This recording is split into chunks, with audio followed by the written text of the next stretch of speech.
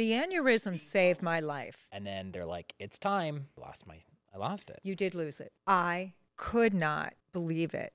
All right. We're going to get to all of that in just a moment. But first, I want you to know how grateful I am for today's podcast sponsor, my friends at FitAF Nutrition. They are Eastern Pennsylvania's leading meal prep company. FitAF offers meals of multiple sizes for people with various health goals. And you know what I love about this company? They use high-quality ingredients like grass-fed meats, wild fish, and locally harvested produce. And all right, for you parents on the go, they even offer family meals. It's easy to order. Go to fitafnutrition.com, place your order by midnight, and get fresh, prepared meals delivered right to your door on Sunday. Use code Leckey at checkout to get 20% off your first order. Here we go, buddy. It's the Ryan Leckey Show. Hey, what is going on, fam? And welcome back. It's season 2 of the Ryan Leckey Show, and I'm super stoked you're here. And I'm even more pumped up for my first guest as part of season 2. My mentor, my best friend, my BFF, my mother, my mom. She's on the couch today. And of course, you were a part of the podcast, right?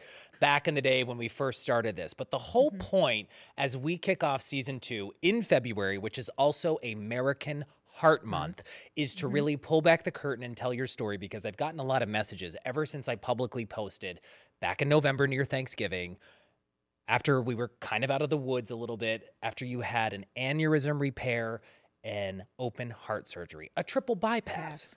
And everyone said, what happened? I want to hear a story. What went on? Where did she have the surgery? How was her recovery? What did she do? And we have a lot to unpack in it, but I'm really stoked that you're the first guest, because I think the first and foremost, we're not only telling your story, but we hope this inspires people, specifically women, to pay attention to this and get checked. Because the number one thing when I posted that photo that you had an aneurysm repair and a triple bypass, people said, she looks like the picture of health. What happened? Absolutely. And that's the objective of this podcast, is to raise awareness and save other women. So what did happen? Back into your story, because ever since I was a kid, we always talk about this on social media, et cetera. I always say, I got it from my mama, like my passion for fitness. Since I was a kid, you taught an aerobics class for 25 years. 20-some years. You have eaten the most bland, healthiest food since I was like a baby. Anytime she's like, hey, let me cook, I'm like, no, somebody else can do it, right? Somebody ordered like pizza. Literally the picture of health. On paper, you look perfect, but behind the scenes, and until essentially they cracked open your chest. Exactly. None of us knew like how bad your heart was, right? I didn't know either. So let's talk about sort of the aneurysm that was the start of this whole journey that ended up being a blessing in disguise. So walk me through. I mean, you've, like a lot of women out there, regular lab work, routine checkups with your doctor. Walk me through the story. Right, because I've been a nurse for at least 45 years. And as we said, the objective of this podcast is to raise awareness for Heart Health Month, particularly with women, because what women do not understand is that heart disease is the number one killer of women in all age groups. Let me chime in and play off those facts. Please. So according to the American Heart Association, cardiovascular disease kills more women than all forms of cancer combined. Yes. And yet only 44% of women recognize that cardiovascular disease is their greatest health threat. Exactly. Right? And people, that's the one thing that I got feedback on. They'd see pictures of you, they'd see us over the years doing stuff, and they're like, your mother's the picture of health. What do you mean she had heart problems? Because even on paper, in your blood work and your lab work, everything was impeccable. It looked great. Correct. So back up to the story when you started, I mean, obviously routine checkups, but the aneurysm, we said, post-surgery, it was really your blessing in disguise. The aneurysm being saved my life. The aneurysm, I had an aortic arch aneurysm that I accidentally found out about. It was genetic. My father, your grandfather, had one. And when I found out about it, I, of course, had to be tested. At that point, that was probably 2016. All my measurements, everything was fine. And just to let everybody know, because of my history in healthcare for so long, I always had my routine checkups, my routine cholesterol. I was never overweight. I never smoked, never drank, was always being a nurse and being an exercise fanatic. I was always incredibly active. Yeah, and I'll chime in and So- also say, in addition to nursing 40 plus years, right? You pursued your career, you got your doctorate in nursing. Correct. I mean, you knew healthcare inside and out. You helped run hospitals. Exactly. Like, so you were somebody who Exactly. people often joke, and we will like come back to it. Nurses are the worst patients. Correct. But I will say you really paid attention to your health and made sure you were getting these regular checkups, et cetera. Right? Right. That a lot of people do, but then there could be stuff maybe you're missing. Because I have taken care of so many males and females in all ages with heart disease. That was really shocking to me. So I was really proactive with my health. So that's why in 2016, when I found out that I had a weakening and an outpouching of my aorta, I started getting routine testing. And you did this because genetically, you know, your father had Correct. this aortic And aneurysm aortic thing going on. aneurysms are a silent killer because they can rupture at any time. Yeah. So I was being monitored. Talk about the test you had done to detect that and to follow the size. Because the key to these aneurysms, we should say, is watching it grow, because when it hits a certain early level, detection you have to have surgery and because follow through. Right, because if it ruptures, it will You're kill going you. to die. Absolutely. Tell me about the test you had done. So the test that I had done, it was called an echocardiogram.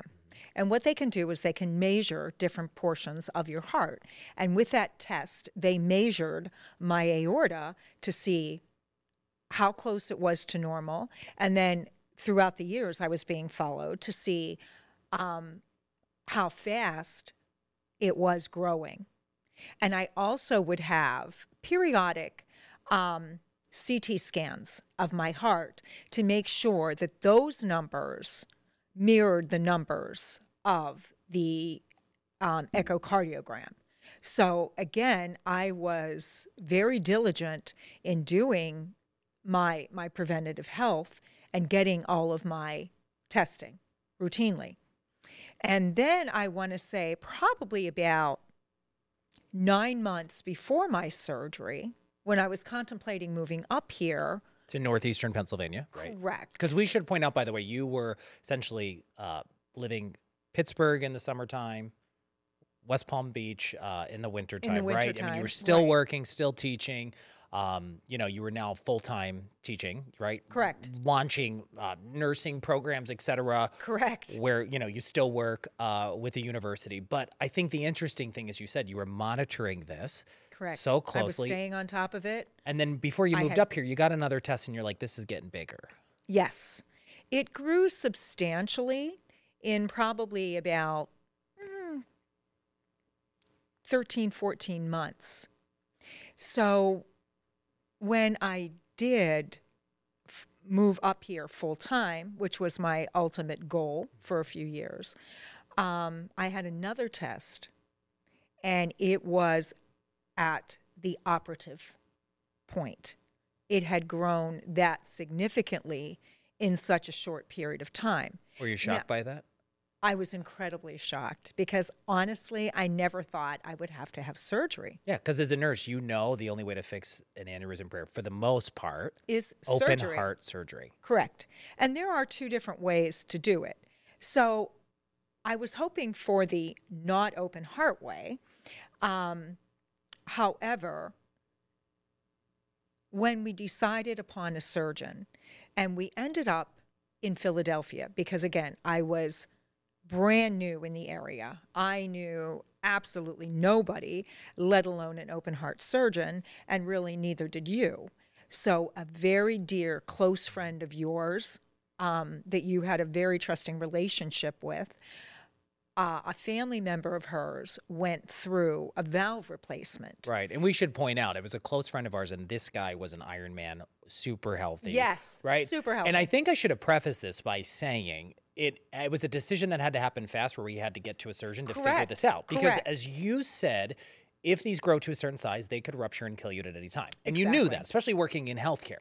So what I want to point out before people say, like, why didn't you have the surgery here? Why didn't you have the surgery here? The humorous part of this all is the fact that you have worked in healthcare systems in Pittsburgh, Bradenton, Florida, West Palm Beach. And I was amazed at how your friends, your fellow nurse friends, physicians you knew, people were fighting over you on where you should have the surgery. The minute, like, people knew you need to have this aneurysm repair, Come Debbie, here, we want come you to come here, to come Pittsburgh. We here. have you, Right, right? Because you worked right. at UPMC. see. You Yes, worked at hospitals in 35 West Palm years. Beach, Right, Bradenton. exactly. And I think before people say like, what's wrong with the care here? It's nothing, right? And we're going to get to that because you did receive a lot of care in northeastern Pennsylvania. Outstanding care. But it in came to the northeastern point where we Pennsylvania. didn't have time to think. We didn't have No. time to surgeon We shop. had no time. Because surgeon shopping is really important for people. And I have to tell you, even myself, like, right, when I had a shoulder surgery, I went to see 7 people to say, how can I make the right decision and what's the right procedure for me? Informed decision. So for Absolutely. we knew a close friend who I said, Iron Man, another guy, a picture of health person who did his homework, his shopping, had some similar stuff going on. And you're like, you know what? This guy's alive. He's thriving and doing well. And even though all of these nurses were fighting with you all over the country, have it here, we'll take care of you. Lovely. You decided, I'm going to have it at UPenn in Philadelphia. And Dr. Zito ended up being your surgeon. Correct. So let's walk through it because I was amazed by the time we had the appointment, how fast you had to have surgery because it was of the size where this is a big concern. It wasn't an emergency because I wasn't Yeah. in a ruptured state, but it was emergent. Yeah. And it was close to And it. And he's I like, was- you need to, because we thought we're going Right. to go in there maybe 6 months, maybe a year. And he's like, you need to get this taken care of in the next couple of weeks. Right. And that really floored me because, as I said, and I am going to reinforce this to all women, I was asymptomatic my whole life. I was never short of breath. I never had chest pain. My cholesterol levels were always within normal limits. They were always good. I never smoked. I never drank. And your like we said- cardiovascular health was insane. We would work out with you in Orange Theory fitness classes. and I would keep up with them. And you would put 20-year-olds to shame. So Yes. there was no signs where you're like, I'm short of breath, right? So let's go into no predisposed August signs. of 2023. Here you are. You have to go in, you see a surgeon. Literally, he goes through everything and says, we have to fix this. But the next step was pre-op testing, where they needed to do a roadmap of your heart to figure out Exactly. what the heck is going on in here. Because besides the aneurysm, I'll never forget, he said, if there's anything wrong with your heart, when you're open, we're going to do it once and we're going to fix you once, I right? remember him, yes. But here's where the other bomb hit. And I wasn't even concerned at that point because I thought, well, there's definitely nothing else wrong with You me. thought it was an aneurysm. Right. Tell me about the other bomb that hit you, our family, once your pre-op testing was done. We went in for pre-op testing, and again, that was an all-day pre-op testing, and they did a cardiac cath, and I'm thinking, well, this is a slam dunk. They're not going to find anything. I'm fine. I'm totally asymptomatic. If I was having any coronary artery issues, Oh yeah, you would I have been short of breath, all this other or stuff. something Yeah. with all of my working out and walking. And thank goodness I was, in a bed because when the cardiac cath physician, the interventional cardiologist, told me, you have triple valve disease, that your one coronary artery, which was the left anterior descending, which in healthcare, that artery is incredibly significant. I had a 70% blockage of that artery and a 60% blockage in another, and I believe a 50% blockage in another artery. I could not believe it. I was beyond shocked. That's why you said, thank goodness I was laying down. Thank goodness I was Because lying here you down. thought, I'm going to get the aneurysm repaired. My heart's Slam great. dunk. No symptoms. And all of a sudden, as you mentioned, 70% blockage in the one, blockage in the others. And this is the stuff that could kill you. Correct. So I am so blessed because that aneurysm saved my life. Because if I didn't know I would have an aneurysm, I would have been a statistic. I would have been 1 out of 5 women die of heart disease. Without even knowing we have heart disease, I would have been a statistic. And every day I thank God for every single breath I take. Now, with that being said, when we went into the hospital, Are we talking surgery day now? surgery day, So this is something I think none of us will ever forget. It's Correct. September 11th, 2023. The night before, I think from a patient standpoint, I want to hear your side. From the family side and the caretaker side, here I am with you, my partner Matt, who I wouldn't have gotten through this without Matt being there, both of us. Agreed. Right? And the support of your friends and everybody else, and we'll dive into that. But I'll never forget the night before your surgery We go out to get dinner, and I find myself, and I don't think you even know this, and I was telling my team this today, is I found myself even on the car ride down, taking pictures of you, sitting in the car, smiling, like living your life. And even the night of dinner, we took the selfie outside, right? I remember that. And it hit me that day that said, this could literally be the last dinner you have with your mom. Because a lot of people, you know, now they hear of open heart surgery and triple bypass, and there are a lot of success stories, right? Yes, there are. But with heart surgery, there's a lot of high risk. And we'll get to It that is- in it is a something we very noticed high risk. visiting you, Very right? high risk, correct. That not everybody, no matter where you have the surgery, depending on the patient, their symptoms, their condition, not everybody has a successful It's outcome. multifactorial. That's where Yes, it hit it me is. from the caretaker side, where literally I said, holy heck, this could be the last time I have dinner with my mom. And I remember that night, we all went to sleep on September 10th, and we woke up September 11th knowing you were going into surgery, you were having your aneurysm repair, And you a were triple having and a bypass. triple bypass. And I'll never forget, this is the thing that blew me away. And I want to know where your head was in this, because we still talk about that. Matt and I always joked that if we were having any procedure, heart surgery, knee surgery, stitches, knock us out like Weekend at Bernie's, right? Like knock us unconscious, wheel us in, get the surgery done, and wake me up when I'm starting to recover, right? What I will give you a sedative. thanks. I will knock you out. What blew my mind is the night before, and I think even leading up to it, we should say you had probably a lot of nerves and stuff you hid from all of us, Of course I did. because you knew what was coming. Working in healthcare for 4 decades. We know way too much. Nurses know way too much, right? Correct. So I'll never forget this.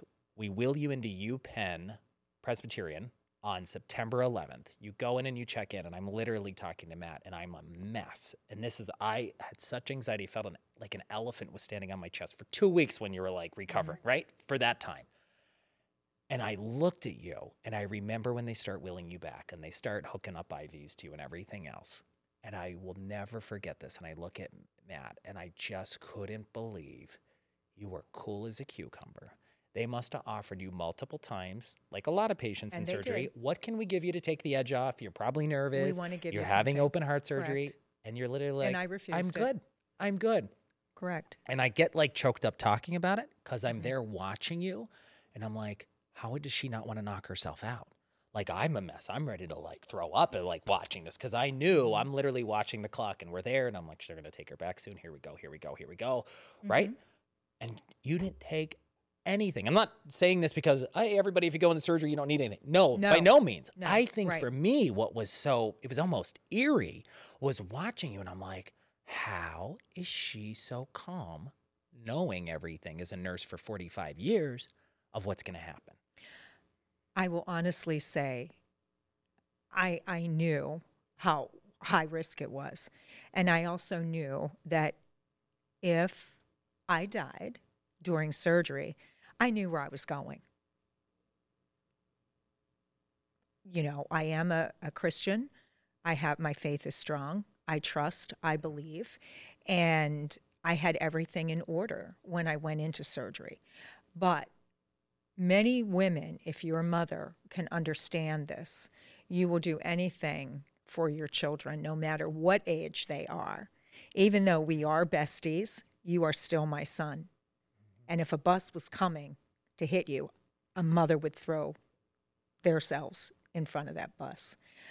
I did not want to take anything because it was important to me to keep you as calm as possible and for you to have that faith. And I think I faked my calmness a little bit. You did. You did. And I remember And- our my sister Bridget was calling in. Yes, and I that's also what I was remember, going to I think say. we FaceTimed her. Yes, we I'm did. a mess, and you're still cool as a cucumber. Like, you're talking to the nurses, because I think the other thing is, like, it's like firefighters, police officers. You know, nursing. It's like a sisterhood, Yes. brotherhood, right, for male and is. female nurses. Correct. So you hit it off right away with the staff and nurses, and I'm a nurse, and my mom was a nurse, right?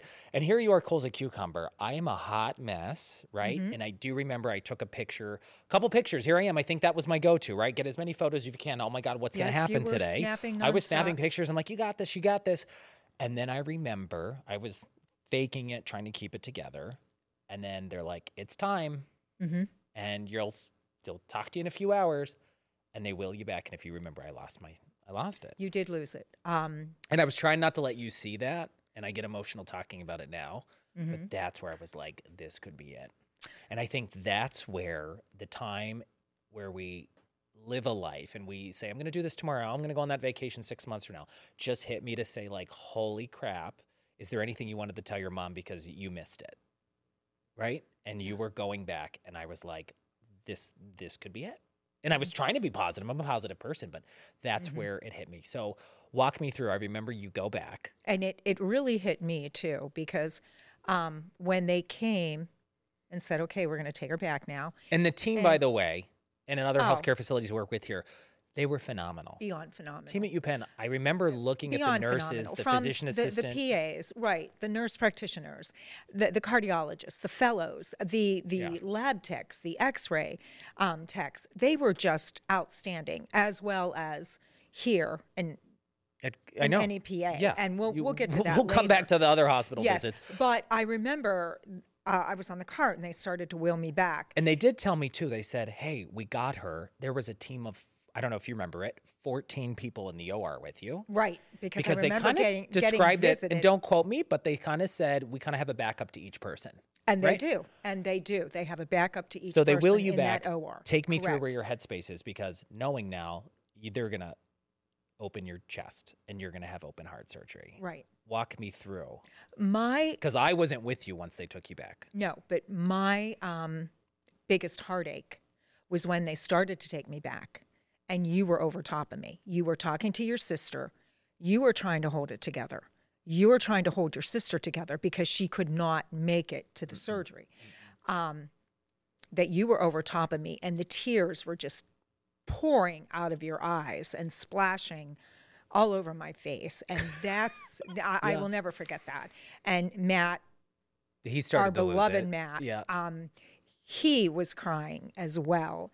And I was so thankful and blessed that Matt, number one, never left my side to support me. But just as importantly, he never left your side. Yeah. He was totally a rock. But anyway, what you did not see when they wheeled me away from you and Matt and they were talking with me, I worked in the OR for a period of time and I worked in cardiac surgery. And I worked in the room where we had what's called the perfusion machine, which is what they hook your heart up to when they're doing surgery. It's a bypass machine because your heart is stopped. Yeah. And I thought, I don't want to see that machine.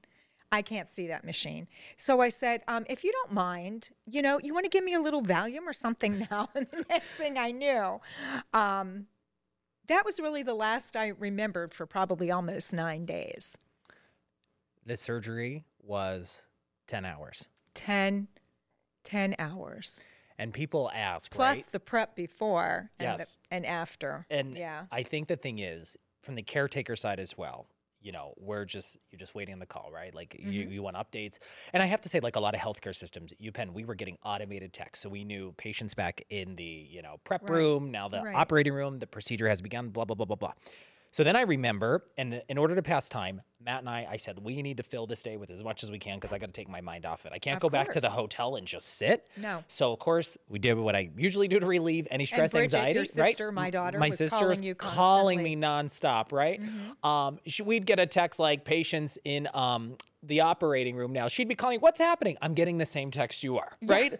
So Matt and I remember we go all over Philly. We go to a gym, we work out, then we just start to fill time, hitting different stores. I'm dialing in with my team, trying to get work done. I kept telling them, work is a distraction. Keep sending me stuff, right? And then I'll never forget, later in the afternoon, I think it was like probably 4 or 5-ish. Right, because they took me in right before 8 o'clock. The surgeon himself, though, said, we're wrapping up on your mom because the way it works is a team approach. Somebody opens the patient, the surgeon does his thing or her thing, and then somebody And then closes, a different team right? closes, correct. So I think, this is something that was interesting. So, we get the call from Dr. Zito, your surgeon, who was great, and he updated us on the information, and he's like, your mom is really strong, and, we gave her, she had a triple bypass, and, basically we fixed your mom, right? Correct. I'm like losing it. I'll never forget. I'm in Philly. I'm on like this sidewalk crying, trying to keep it together for him. Be like, she's okay, right? And then he said, you can come visit her in a few hours, right? Because we have to finish some stuff in the OR. Correct. But, Right. my part is done and the whole team is still with your mom and we'll have the update, blah, blah, blah. So fast forward, we go up to the recovery room, the patient room, and we're thinking, and of course, those were probably like the slowest 2 to 3 hours of my life. And we knew it was Can't going to even be some time. imagine. He wasn't like, come on in, she's done. You can see her in 10 minutes. Like they Right. were very transparent. It's going to take some time. So we get up there, we're waiting. And all of a sudden it started to feel, it was longer than 3 hours. And we're becoming a nervous mess because I'm like, where is she? Right. And then, we check in with the nurses there. We got an automated text that initially we thought surgery was done. And then all of a sudden we get a text.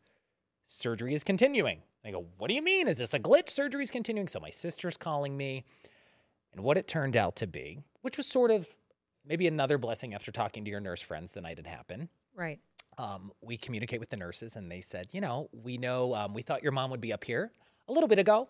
It does take time, right, before we bring a patient up from the OR, but she's still in there and they're just finishing a few things up and we don't have the exact updates because the team's still pretty busy. And in my head, I start losing it thinking, holy heck, what happened? Because I thought you were done, right? Surgery was wrapped. You're going to bring her up. And I'm kind of like losing it at this point. And Matt's trying to keep me together. And I remember calling those good friends, Kathy and Bob. Shout out to them. Those are the first people I called because he's been through it. Mm-hmm. Absolutely. And I'm describing what's going on. I'm waiting for answers. I'm like, well, take the information you have now, right? And here's the questions you should be asking, blah, blah, blah. I was a mess. They were the first people I called because just probably a year ago, they were exactly where I was sitting. Mm-hmm. And what had happened was, why don't you tell the story? I mean, they were literally, your surgery. I was closed. You were closed. I was so closed. that means You they got the stitched call you from up the and everything surgeon. else. They said it was going to be, A couple hours did they bring you up? Right. And then what happened was they discovered I was bleeding internally. So they had to reopen my chest and go back in. And they had to stitch a bypass. Correct. And talking to people in the medical field, including your nurse friends, right? This is, sometimes this happens. Correct. And you don't realize, I guess, how small, the veins and the stitching, how all of that, how tiny it is, that this could sometimes happen. But I remember losing it in one of your friends, and I have to get to the point where nurses from all over the country are blowing my phone up all week. Yes. But I remember one of your friends called right when we were kind of dealing with this ordeal and just waiting for information. And she said to me, and I'll never forget, I think it was your friend Kathy, who's also a nurse for ever. Yes. She said the best part, if this is what's happening, Yes. is that your mom was never brought upstairs to the ICU where they had to reassemble an OR team. Correct. The team was still there with you. Correct. So they fixed you right away. Right. And they wanted to keep you longer just to be 1,000% sure before they brought you up to the ICU. Correct. And what I will say that the doctors and team did a great job of, even, Dr. Zito, Dr. Mary, who works with him, is the fact that they said, when you see your mom after surgery, she's going to look 30 pounds heavier. Yes. She's not going to look like herself, and she's going to be on a ventilator. Mm-hmm. And they tell you this, right? And you're like, okay. So by the time we did get to see you, they were great. They let us in a little after visiting hours because they had just wheeled you up, right? They had to restitch the bypass. And I'll never forget when we walk into that room and you're on a ventilator and you were 30 pounds heavier from all the fluid. Correct. You The didn't fluid, look the like blood you. products, right. That was really tough to see. Of course, my sister's still blowing my phone up when I'm trying to get into the room to see you. And you don't remember any of this, of course, because the anesthesia and stuff. But I do remember talking to you. And I picked up a cue from the nurses. They're like, ask her some questions and see if she can squeeze your hand. And I'm like, Mom, it's Ryan and Matt. We're here. You made it. You did the hard part. You went through the surgery. Squeeze my hand if you can hear me. And I remember looking at you and you're tearing up. And I know you're out of it. You're on another planet, but you're squeezing my hand. Right. And you did that. And there was a little relief there. Mm-hmm. And that's what, as a nurse and a healthcare provider, that's what we always say to the caregivers and the family, because it's really just as hard on the family. Oh my gosh. I didn't. Seeing your loved one go Yeah. through this. Or even the recovery. I was Correct. nowhere near. I thought I was prepped for it. No, I wasn't. No. But, the big thing is, like I always tell the family members, the loved ones, please talk to your loved one who just came out of surgery, and let them know you're here, because they can usually hear you. Because as a nurse, I mean, you've taken care of people in emergency rooms who were in car accidents Correct. and other stuff, and you're like, talk to Gunshot them. wounds. Yes. Right. And I remember saying, Mom, if you can hear me, squeeze your hand. And your eyes were filling with tears, right? It was like the weirdest thing. I knew you were there, but you weren't there. Right. And you squeezed our hand. And I remember, though, kind of like clockwork, they said at 2 a.m. or 2:15 in the morning, we're going to be pulling the vent off of your mom. As long as she, meets all these criteria, she'll be off the vent by the time you see her tomorrow. She's not going to remember anything, really. Right. And I do have to interrupt because I do remember that it was sometime, I do not remember you and Matt being there. I don't remember anything. But I do remember this wonderful male nurse that said, okay, I'm going to pull your tube. You're going to be fine. This is how we're going to do it. Something along that line. And I remember just going into a state of panic, thanking God that my hands were tied because I would have probably taken the tube out myself. Yeah. I did not want that tube out because I was afraid that I wasn't going to breathe. I was really afraid. And he just talked me through it on the count of 3. I'm going to pull it. And I remember the tube coming out. And it was plastic. It didn't hurt at all. It was a wonderful feeling when it was out.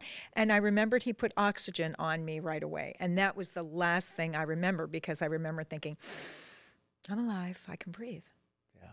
So, it's so challenging as a caregiver.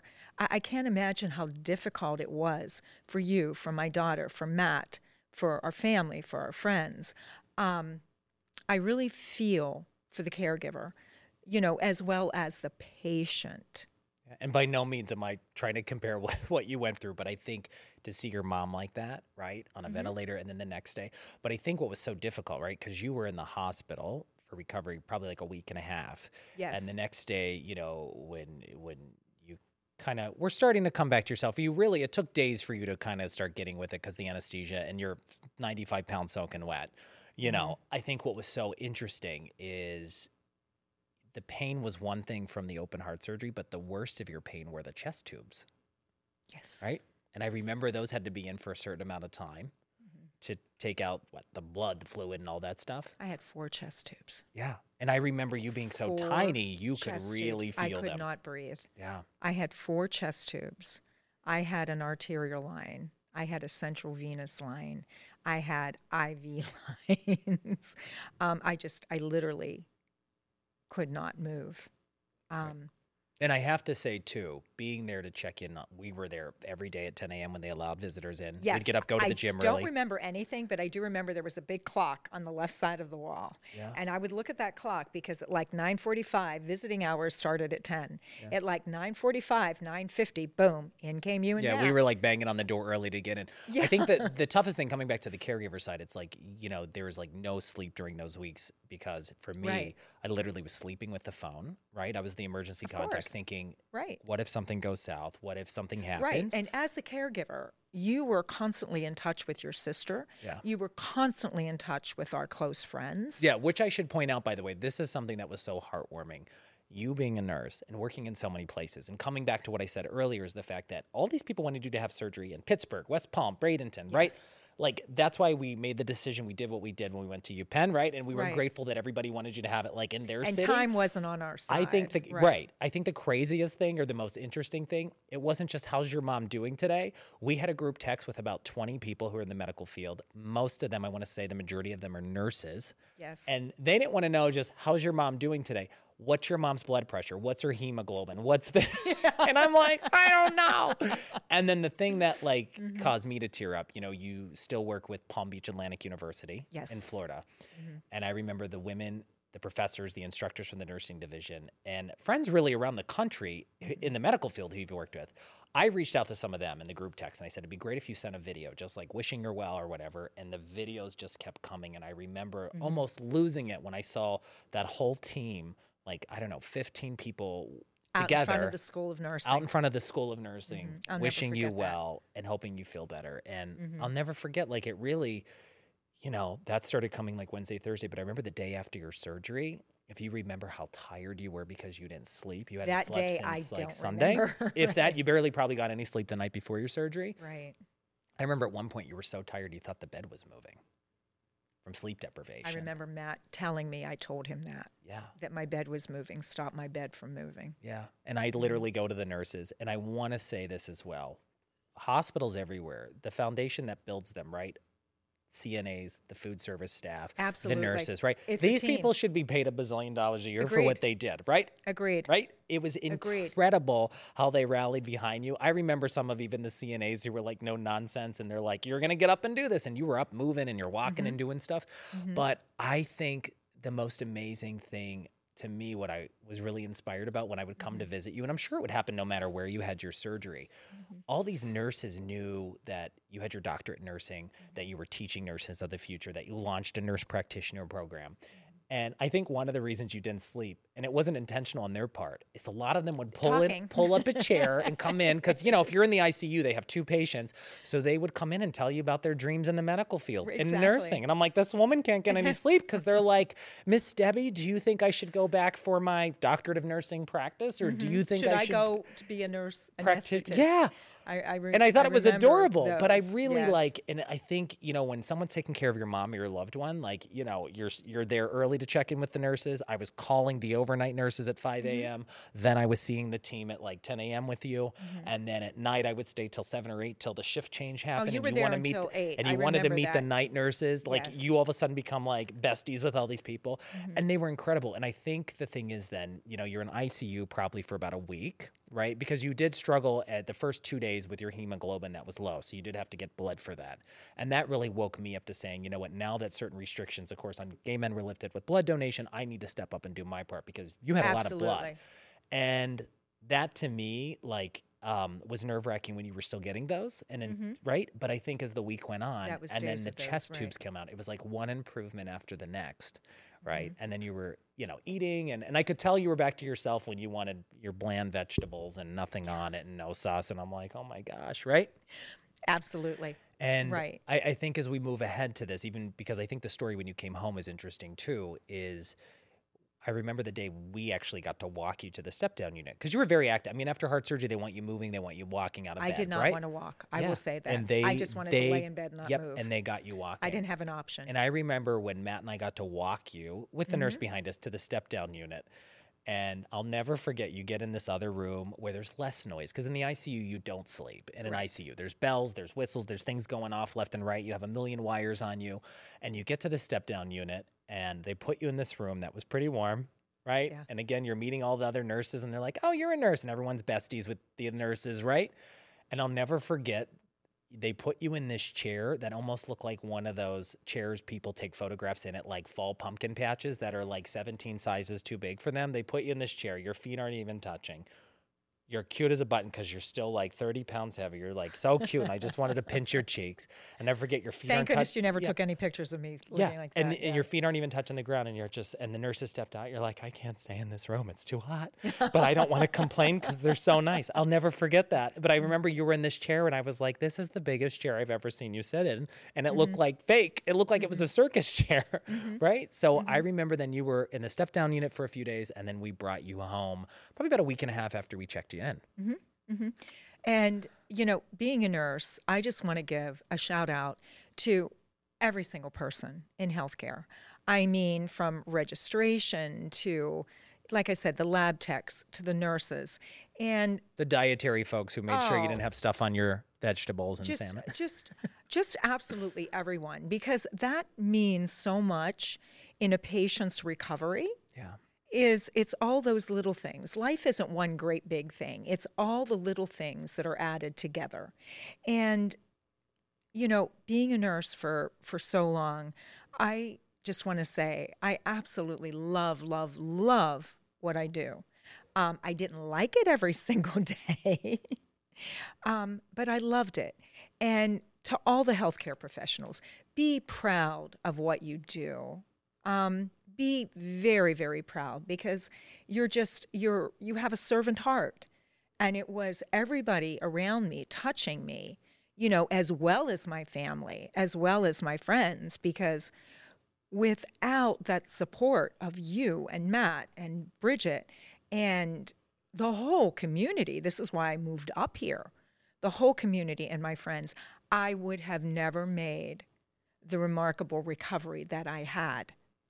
Yeah. So I don't think I would have gotten through it. I mean, not only right. clients who I work with who were texting me, how's your mom, right? And people sending messages, but your nurse friends from all over the country, Correct. right? Reaching out nonstop. It was like I couldn't keep up with the messages. There were so many. Right. But I was like, wow, people care. And I think you don't realize the impact somebody in your family, especially your mom, has on people until something like this happens, right? And I even in neighborhood, when you recently moved into your neighborhood and the neighbors are reaching out and sending stuff, and that played a huge role in your recovery as well when you got home. A huge role. And I remember when we got home, because I'm such a light sleeper, and Matt can sometimes sleep anywhere.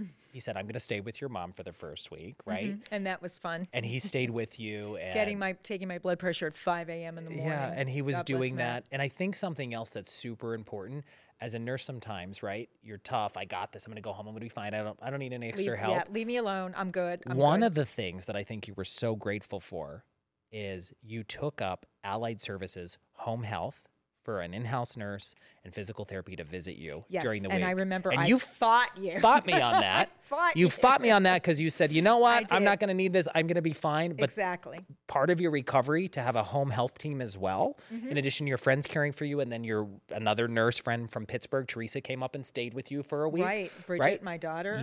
Bridget, came up and stayed. And they came during the hospital too to visit and everything. I think the thing is that's something that I would tell people, no matter how strong and tough you are, if you can get that covered or if your insurance offers that or whatever, for you that was huge. Give yourself every single benefit in your recovery. Because for you had shoulder mobility I had a frozen issues. shoulder when I came So you were able to get surgery. physical therapy at home. Yes. The nurses from Allied Home Health were visiting you. And I'll never forget when you're like, I know I fought you on this, but thank goodness I signed up for this. And I remember that. I ate my words. Yeah. And then I remember after that, like after the home health was done, you were still getting like physical therapy. Yeah. So valuable. Yeah. So valuable. When I wasn't feeling well, the registered nurse would put a call out to the doctors for me that I actually didn't have to do that myself. And when you've gone through 10 hours plus of open heart surgery, everything is an effort. And for her to take that off my plate and say, I got you, I'm going to take care of this. And then I remember the physical therapist coming and saying, okay, now we're going to do some stairs today. And I'm like, no, we're not. But I think what's interesting, I did come with back to her. the stairs though, because I think this is what people to know. Here's a woman who's the picture of health. The first time you could barely make it up the steps. And I only went halfway. Yeah. I couldn't even walk out to my driveway and back because my daughter Bridget tried to take me on a little walk, and just the fact of putting a foot outside, and I thought I will never be myself again. But praise God, I'm actually better than I went in. And like I said, to the women of the world out there, I was totally asymptomatic. And I know as a woman, our biggest fear is that C word, it's cancer. But you have to be proactive and think about your other risk of disease, particularly heart disease, which is the #1 killer. And as a nurse, what's the conversation women should be having with their providers to get that checked? Because for you, your lab work was great. My On lab paper, work was great. you were the Everything picture of was health. great. Is it a Right. calcium score test? Like, what would you say? The biggest thing is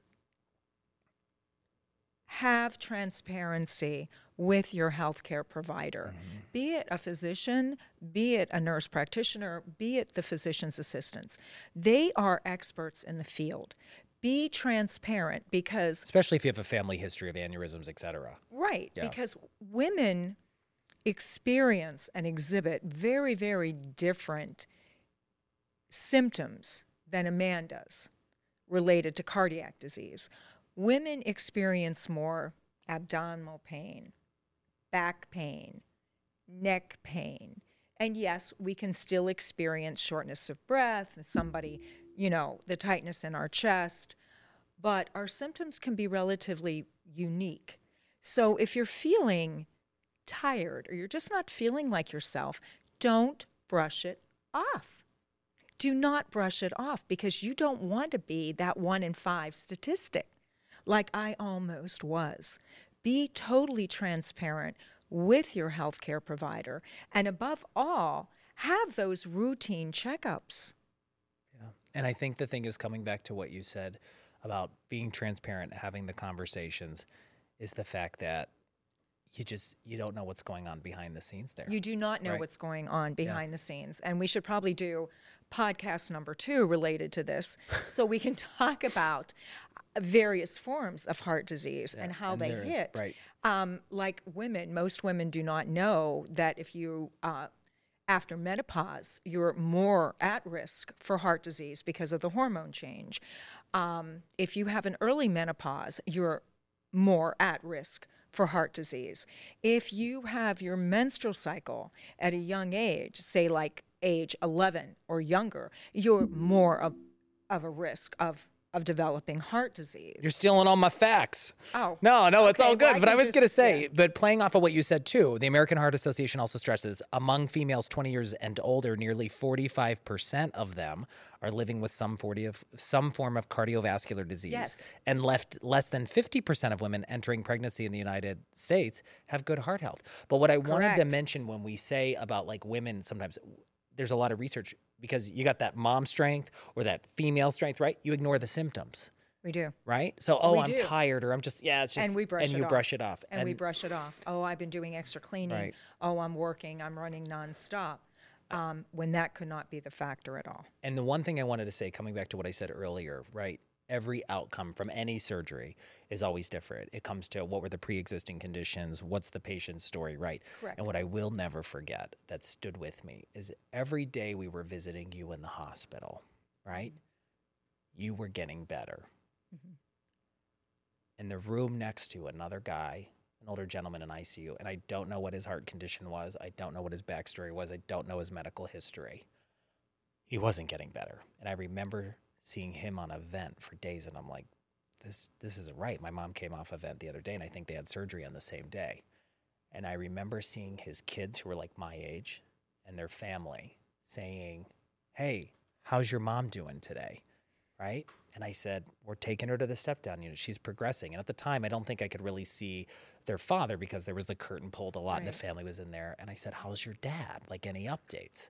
And they said, we're giving him his last rites today. Yeah. So you were walking out of there and they were saying goodbye to their loved ones. And I think to me, that was really like, wow. It's an eye-opener. Yeah. And that's the purpose of this podcast, is to raise awareness, to do everything you can to proactively take care of your health. Yeah. And I think, Mom, coming back to what you said, because I know we could talk about a lot of this stuff for a long time. I think what was interesting when you did come home up to week 8, you were rocking it, right? Yes. Your recovery was going well. You're going on walks. I was feeling amazing. on top of the world. And this is what comes back to having healthcare here. We Now, want to it point out wasn't too- easy. Yeah, no, definitely. Right, And but I I want to would- point out between the Allied Services Home Health you received, and then you also saw several cardiologists within, our healthcare systems, Geisinger being one of them. Wonderful team. cardiologist, You had a wonderful. little hiccup, not related to your surgery, but something we else thought cropped it up, was. and we thought it was related to the surgery. Like it was right after Thanksgiving, where all of a sudden we said, what the heck is going on? Because we thought It was a big blip in the road, a huge, huge blip in the road.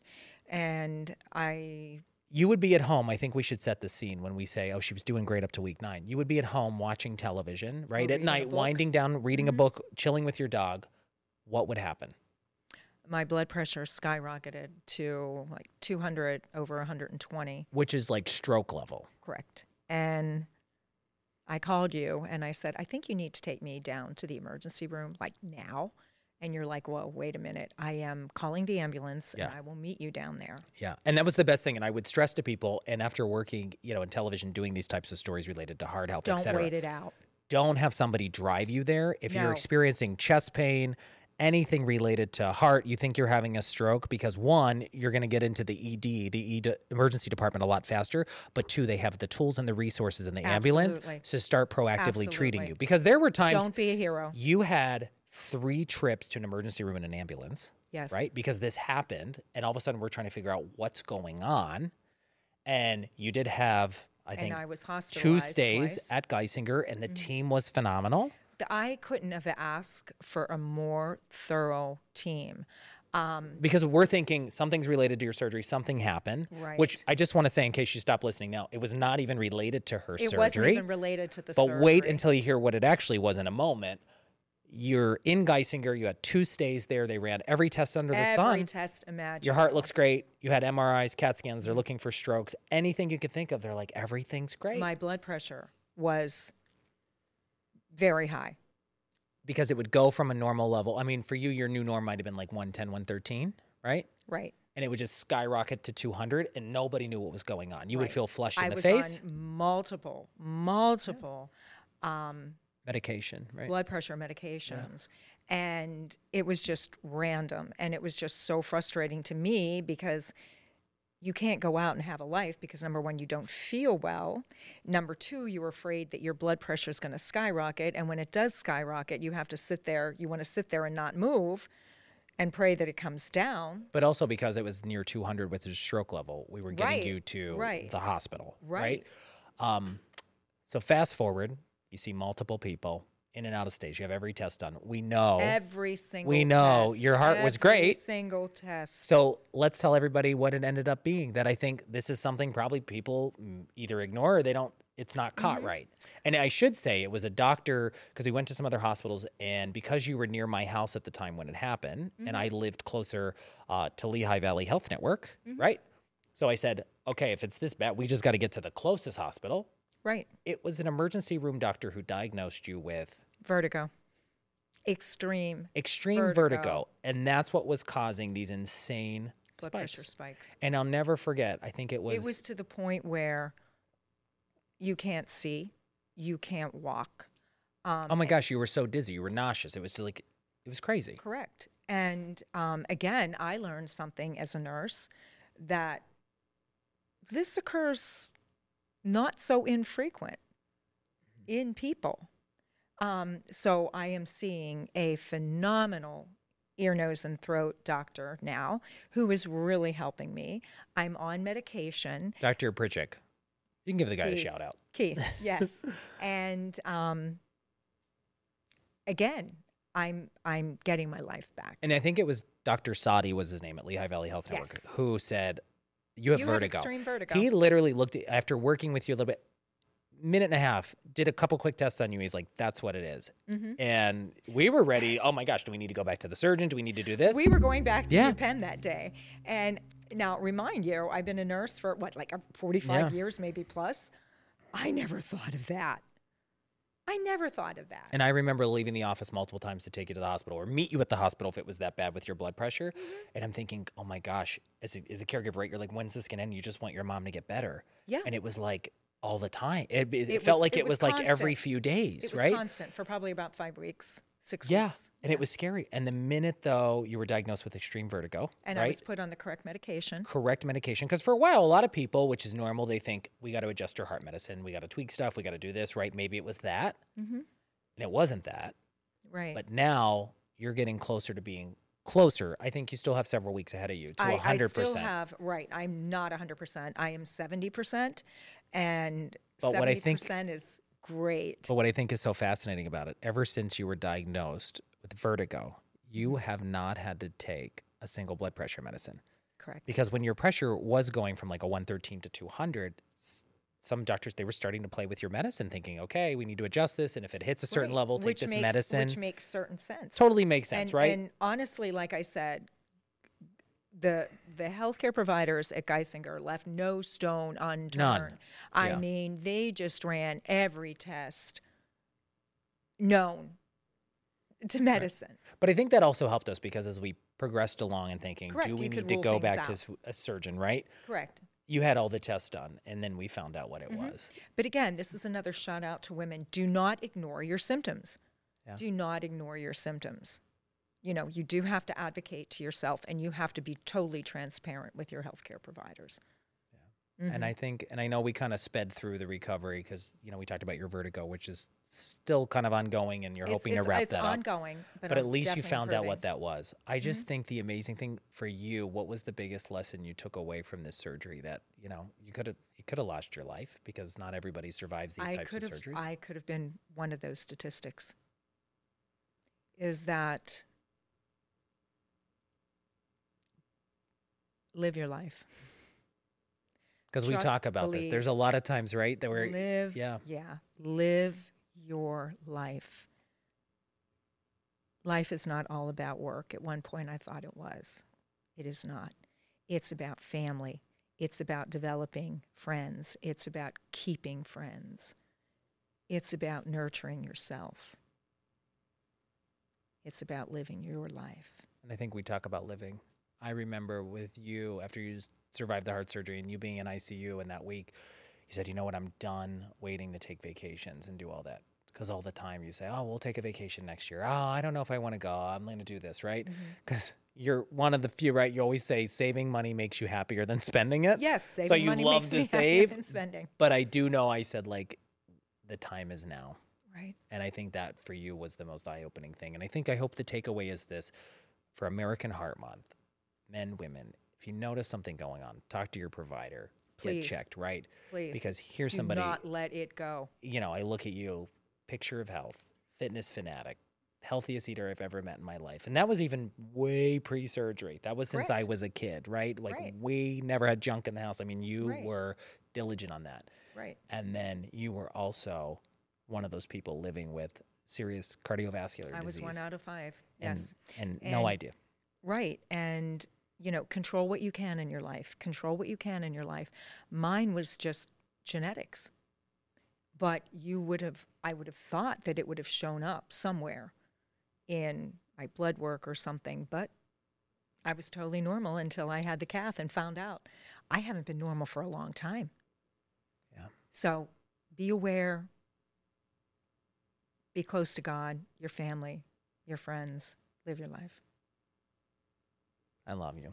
I The love best. you too. Any other final thoughts? I do not, other than I would like to do another podcast and tell women what to, because I'm a nurse. Now she's on Yeah, fire. nothing- She's yes, on fire. Now I'm on Sometimes I fire. got to talk you into it. And then when you get here, you're like, all right, let's do another one. Let's do Okay. another one. No, I'm good. Thank you. But I have to say, I think it's, you know, the people who help get you through this, it's your friends, it's your family. But I think the people who are the caregivers, right? I'm so grateful. I mean, my team who kept things afloat when I was away, the clients I worked with who even checked in on me, my mom, right?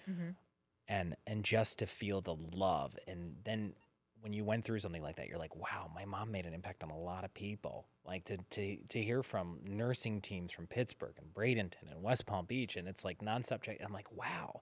And they're all like, when can we come up? And I'm like, please, because I remember some days I'm like, did you eat today? Did you do this? And you're like, I'm good, right? Yeah. That nurse toughness kicked in. But I think it was eye-opening from a caregiver standpoint, but also for you, for a patient. All right. That we can never stand alone. Yeah. The chain's stronger the more hands we hold. And with that, that is season 2, episode 1 of the Ryan Leckey Show with my mom. Thanks for being a part of it. Take care.